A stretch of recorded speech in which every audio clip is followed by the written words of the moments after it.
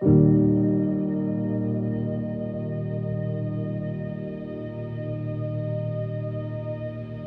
place we gather for holidays, family time, meals, and conversation is the table.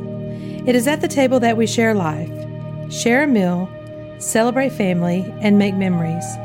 Jesus calls his family to gather at a table. It's a table of fellowship, worship, joy, and life. Something special happens when we come to the table to give thanks. Something beautiful happens when we share together, pray together, worship, and commit together.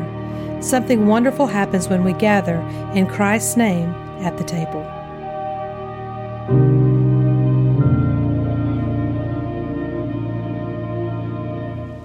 Our family will gather at a table this afternoon. We'll be celebrating Hunter's 23rd birthday.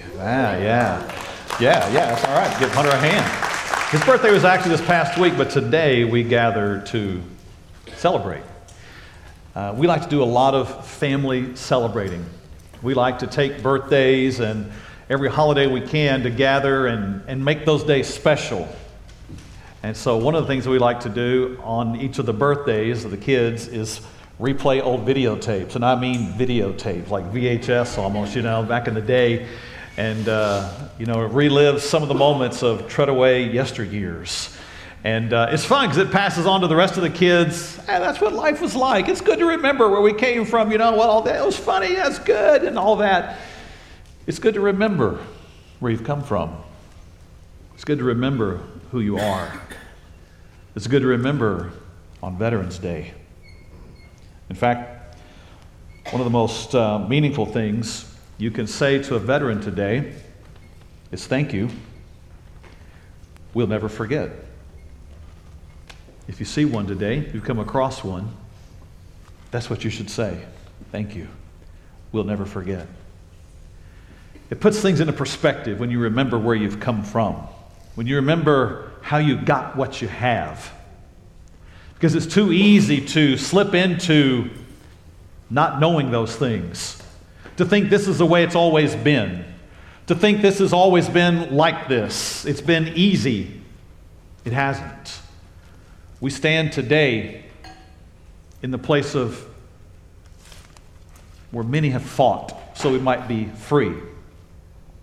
So when Jesus wanted to pass on to the disciples and to all those who would believe, when he wanted to pass on a way for them to remember what he had done, he instituted what we know as the Lord's Supper or communion.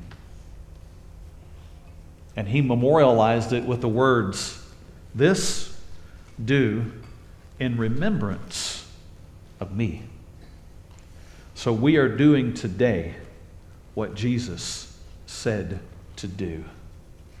We're going to use a passage of Scripture that I'm sure is familiar to you if you've been around the church sometime and taken communion. The passage in 1 Corinthians chapter 11, you have your Bible, you want to turn there, you can. If you're following along in an app or an iPad or whatever you've got, feel free to join me there, or you can follow along on screen. Let me give a little bit of a background to 1 Corinthians chapter 11. The letter was written to the church in Corinth. That's why it's called the Corinthians letter.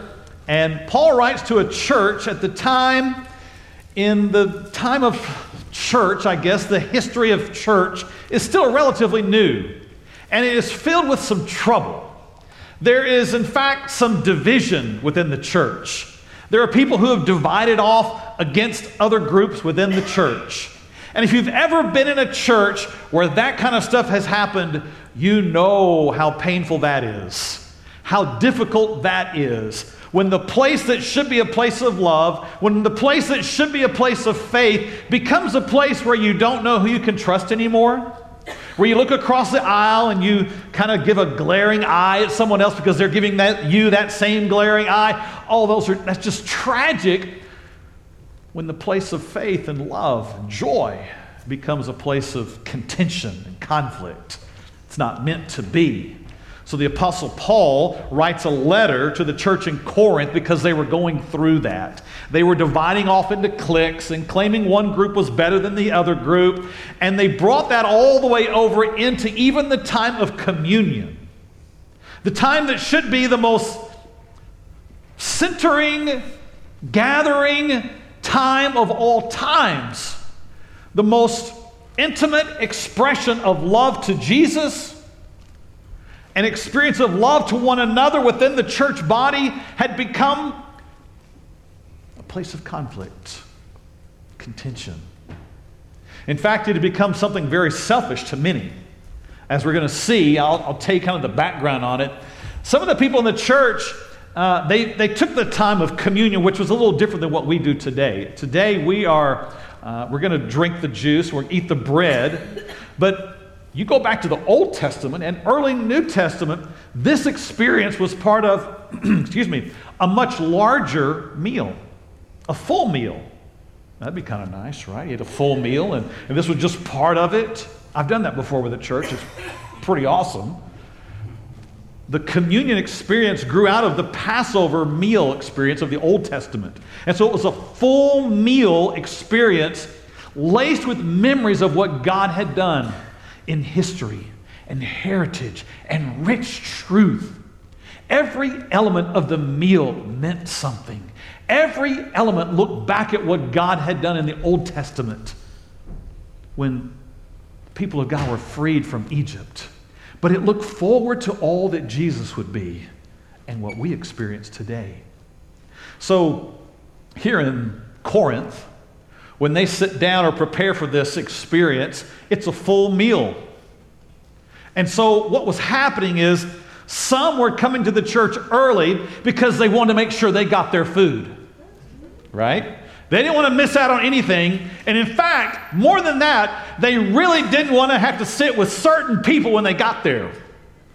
So they made sure they got there ahead of time, got their food, and maybe a little bit more, because the experience was all about them. So they got their food, so much so that when those who came in later and didn't have as much, when they arrived, the table was empty. There was no food. They were using what was meant to be the most sacrificial picture of love as a most selfish experience of pleasure for themselves. And so you can imagine the heartache as the Apostle Paul writes to a church who has totally missed the meaning, who is using what is meant to be sacred for something selfish and is causing conflict, dissension within the church. So today we begin chapter 11, verse 18 is where I'm beginning today. The Apostle Paul writes, he says, "For first of all, when you come together as a church, I hear that there are divisions among you. And in part, I believe it. Therefore, when you come together in one place, it's not to eat the Lord's Supper." Oh, you're gathering together for an experience. You're gathering together for a religious observance, but you're really not gathering to eat the Lord's Supper. You're gathering to eat your own supper. You see, you can't come to the Lord's table and make it all about you. You can't come to a worship experience and let the worship be all about you. You can't come and get what all you want. It is the time to come and give worship to God. This is an experience about what Jesus has done. Worship that's selfish is no worship at all. Worship that's all about how it makes you feel is not worship at all. Worship that's used against others is evil. And the Apostle Paul writes with broken-hearted sorrow, "What are you doing?" Verse 21, "For in eating, each one takes his own supper ahead of others. One is hungry, another is drunk. What? Do you not have houses to eat and drink in? Can't you do that before you get there?" Verse 22, "Or do you despise the church of God and shame those who have nothing? What shall I say to you? Shall I praise you in this? I do not praise you." Paul says, I want to write something of encouragement to you, but I can't. I can't because of what I know is happening. I can't let this go on. You're taking the sacred and you're making it selfish. I can't let this go on, verse 23. And he gives us the instruction. He says, "For I received from the Lord that which I also delivered to you, that the Lord Jesus, on the same night in which he was betrayed, took bread." On the night that Jesus was betrayed, on the night that those who said, "We are with you," on the night that Peter had said, "I will never turn against you," turned against him. In that night when he was forsaken, he took the bread. This experience that we partake of today came out of a night of sorrow and betrayal. Verse 24, "And when he had given thanks, he broke it and said, 'Take, eat. This is my body, which is broken for you. Do this in remembrance of me.'" The bread that they would have used that night, different than what we think of as bread today. If we sit down for a meal like we will today, our family, Hunter has requested that we have Sister Schubert rolls. Anybody familiar with Sister Schubert rolls? Just a few. All right, you should see them. They're in your freezer section of your favorite grocer. These great little rolls that are delicious. But, today we love yeast bread. I love walking through H-E-B and the bread's all puffy and it's warm, and I'd like to get some of that, put some butter on it, and, just take all that. Yes. But the Passover meal did not allow for yeast in the bread. Yeast was a picture of sin. And so when they produced bread, it looked like this. You turned it sideways, you almost didn't see it. It's more like what we might think of a cracker. But this was unleavened bread. And so Jesus is there gathered with the disciples, Paul says, and this experience that he's teaching about comes from a night when Jesus, it's the same night he'll be betrayed. He said, on that night, Jesus took the bread, him, the disciples, and it says he broke the bread. Now we all know that this experience is full of rich meaning. It's full of metaphors and truths. This one is interesting though, because in it Jesus says that, or the Bible says that Jesus took the bread and he broke it. Now, the scripture is very clear that when Jesus went to the cross, he never had a bone that was broken. There was no broken bone in the body of Jesus. But the story tells us that Jesus broke the bread and he gave it to his disciples.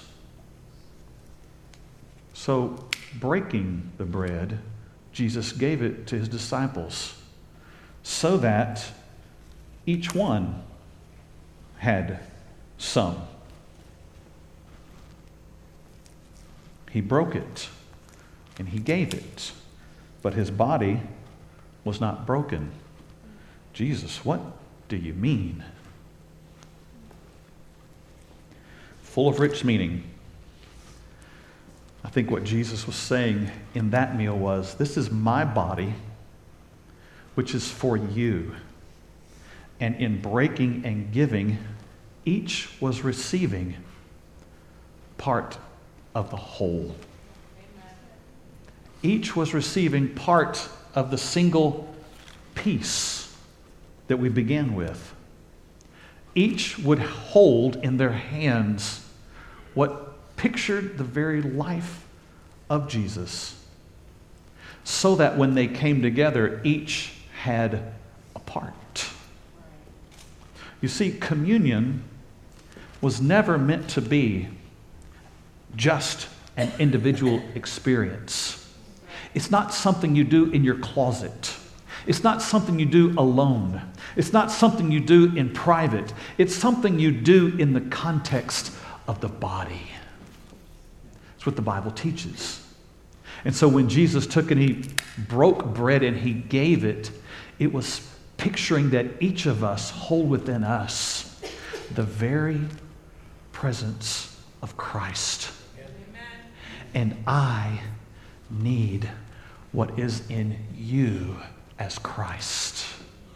The Apostle Paul would go on and talk about the church being like a body, and each member being like a member of our own body, a hand and a foot, and they were all necessary. So when we come to the table today, there's a reason that the room is arranged the way it is. There's a reason the table is here today. There's a reason the table is in the shape of a square today. Because when we come to the table today, this is not going to just be a personal experience. It'll have that element to it. But we come together to the table because we come together. And we have to take communion in the context of church. Amen. It's important that we see one another eye to eye at this table. It's important that we know who stands beside us at this table. It's important that we examine ourselves in light of the body at the table. Because I need what's in you. I need the Jesus that's in Phil. I need the Jesus that's in Jonathan. I need the Jesus that's in Jerry. Because the body is complete when the parts come together. Amen. Amen. Amen. Verse 25, it says, in the same manner, he also took the cup after supper, saying, this cup is the new covenant in my blood. This do as often as you drink it in remembrance of me. Jesus was instituting something new that night. It was a new covenant. There had been a covenant. There had been an arrangement. There had been an agreement, a way that man related to God, but there was about to be instituted a new way. The old way was based upon the sacrifice of a lamb for the sins of man. And it happened annually. They kept up with their sin. They brought a sacrifice for their sin that atoned for it. And it was through the sacrifice of lamb that their sins were atoned for. And Jesus was beginning something brand new. This would be a new covenant. This covenant would no longer be through the sacrifice of a lamb often. This new sacrifice would be by one, the Lamb of God, who had come to take away the sins of the world, Jesus. This new covenant wasn't based on something you did annually. This new covenant was based on something one had done once. And in doing so once, he had forever removed and cleansed their sins so that God might remember their sins no more. This is a new covenant. It was something brand new that was being instituted on this night. Jesus said in verse 26, for as often as you eat this bread and drink this cup, you proclaim the Lord's death till he comes. And then Jesus gave, or the Apostle Paul gave a warning in this passage. In verses 27 through 32, I'll read it to you. He says, therefore, whoever eats this bread or drinks this cup of the Lord in an unworthy manner will be guilty of the body and blood of the Lord. But let a man examine himself, and so let him eat of the bread and drink of the cup. For he who eats and drinks in an unworthy manner eats and drinks judgment to himself, not discerning the Lord's body. For this reason, many are weak and sick among you, and many sleep.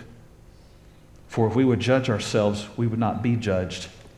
But when we are judged, we are chastened by the Lord, that we may not be condemned with the world. There is an unworthy way of approaching the table today. There's a way that God would say to us, do not come in this way. And that way is coming one without proper examination. God, Search my heart today. God, would you reveal anything in me that is not according to your ways? Not so that I would be condemned, but so that I could be cleansed, so that I might know forgiveness and walk in true joy. There's a way that would be unworthy to approach the table this morning. That would be without considering relationships.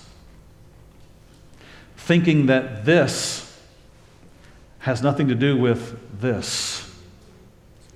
Thinking that the vertical has nothing to do with the horizontal. This has all to do with this. You can't say you love God and hate your brother. You're called to love the Lord your God with all your heart, soul, mind, and strength, and your neighbor as yourself. They go together. So an unworthy way to approach the table this morning would be to think that this has nothing to do with the relationships in your life. In fact, when he says examine yourself, it's in the context of community. Right. If you're going to examine your heart, it has to be in the context of your relationships. Yes, it's about you and Christ, but you can't separate him from them. Right. And so when you come this morning, as you prepare to come this morning, you have to think through, am I being forgiving of others? Am I patient? Am I a servant? Am I understanding? Am I kind? Do I sacrifice like Jesus does? This is how you examine yourself. This is the context.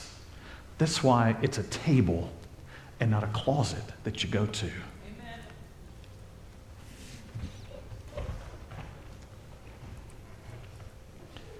Verse 33 ends with a fascinating piece to this passage. I know there's 34, but I'm going to end it on verse 33. It says this, "Therefore, my brethren, when you come together to eat, wait for one another." Don't let this experience be just about you. Don't rush in, eat what you can. Let it be all about you without any consideration of others. You can't have this without this. So when you come together, as we do today, we're going to wait for one another. We'll have some time for personal examination, but we will make sure we do this in the context of community. So a few truths before we pray and partake this morning. And they are these. The table is meant to be kept sacred. We are attempting to do that today, to make this moment unique, special, sacred. This is not trivial. This is not just a religious exercise. This is about the most intimate experience you can have with the Lord Jesus Christ. You are about to eat what represents his body and drink what represents his blood. That is an intimate experience of worship that you have with him.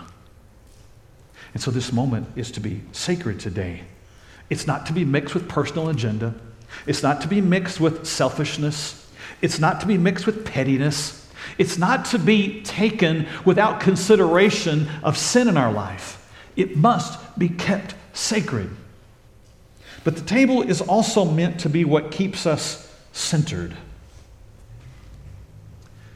Boy, if there's ever a time that the church needs to be centered, it's today. It's too easy to get pulled aside into side skirmishes, other events. It's too easy to get caught up in, well, I like things this way. Well, I like it this way. Well, I understand that, but we don't come together because of our likes. We come together because Jesus is at the center. Amen? And we come this morning and we all have different likes. We like different types of music, different types of food. You may even live out your faith in your life a little different than I do. Some people have different convictions than other people do. And that's okay. It's not up to us to let those be what divide us. It's times like this that are meant to remind us what centers us. And Jesus is the center of us. That's why it's here in the center of the room today. We've been made one with the Son of God. This is what centers us. We have been given an inheritance in Him. The same inheritance He shares. We've been seated with Him in heavenly places already. We have been made at peace with God through our Lord Jesus Christ. We have been loved while we were still enemies. We have been delivered from the power of darkness to no longer live under its control. We have received the Spirit of God and are no longer under bondage. We are sons and daughters of God. We are the church that Jesus is building, that the gates of hell cannot prevail against. This is what we center on. This is who we are. In the midst of distractions and so much else that's going on, this is our moment to remember what centers us. This is why we do what we do. This is why we gather. This is why we serve. This is why we worship. This is why we teach. This is why we gather in groups. This is what we are all about. This is why we study the Word of God. This is why we gather. This is who we are. Jesus is the center. Amen. The table is also meant to be experienced together, as I talked about. This morning at the table, we'll all come from different places in our life. Some of us will come in the midst of struggles today. Some will come to the table at a place of strength today. Some will come to the table in the midst of great suffering. Some will come at a time of celebrating. Some will come in the midst of great fear. Some will come who are dauntless. Some will come who are discouraged. But some will come who are empowered. Some will come who are brand new in the faith. Some will come as saints who have walked with God and found Him faithful. And we all come to this table together. And there's no hierarchy at the table. There's no greater than at the table. There's no, you're more important at the table. You come to the table and Jesus is important. You come to the table and we all stand there together as children. It's meant to be experienced together. It's also a table that's meant for our deepest consecration, commitment. I know you hear a passage like this and a message like this, and you might think, oh my goodness, well, who can get up out of their seat and go to that table? Who is worthy? The answer is none, apart from Jesus Christ. So if you're sitting here this morning and you're already, God's speaking to you about some areas in your life that you're feeling conviction, you're feeling the need to remove from your life, the need to ask for forgiveness, that's a great thing. Do what we're supposed to do with that. Ask forgiveness and receive that forgiveness.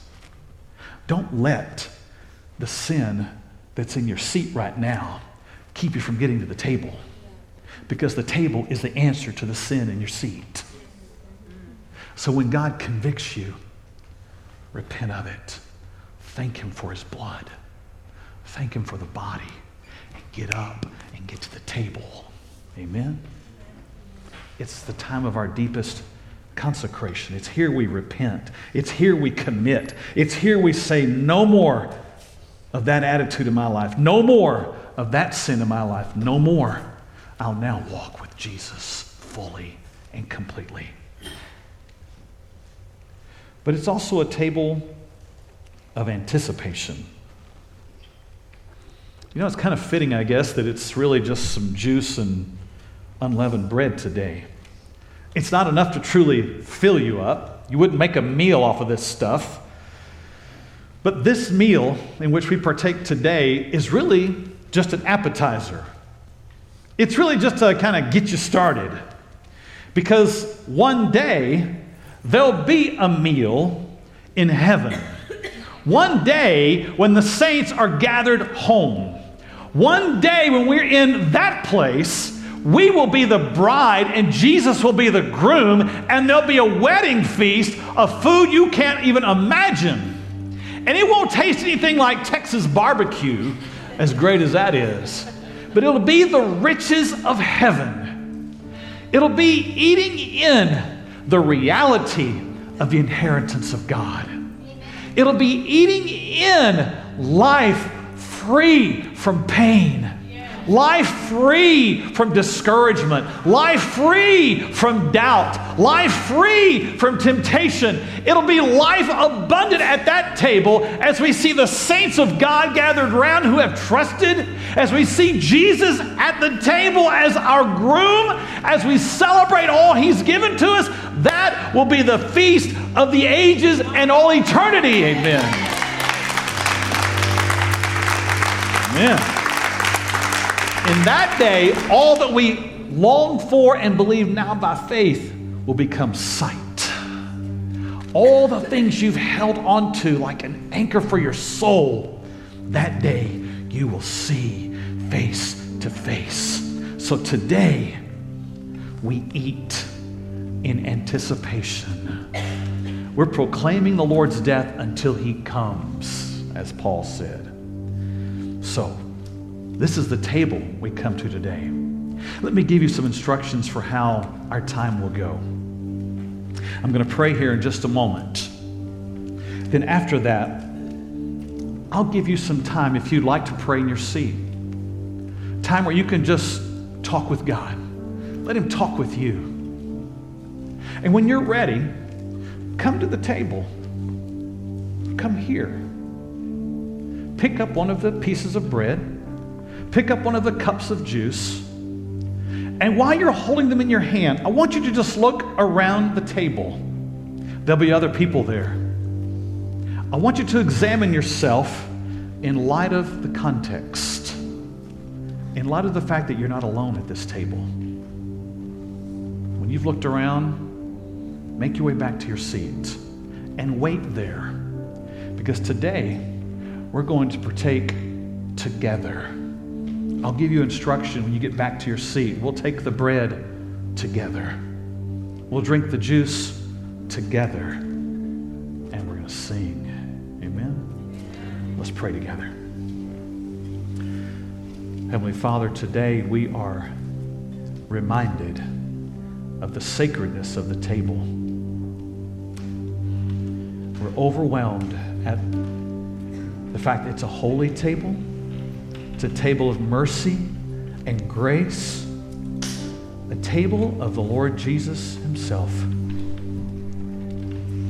And so, in preparation, we ask You to examine our hearts, Father. Speak to us. Convict us. Cleanse us, that we might receive what's at the table live in great joy because of what You've done. Father, today we're humbled at the gift and the invitation to come to Your table. We pray in Jesus' name, amen. I really hope you enjoyed today's broadcast. I hope it has inspired you to lift Him up and live Him out. If you'd like to know more about Vertical Church, check us out online at verticalchurchovilla.com. We'll see you next time.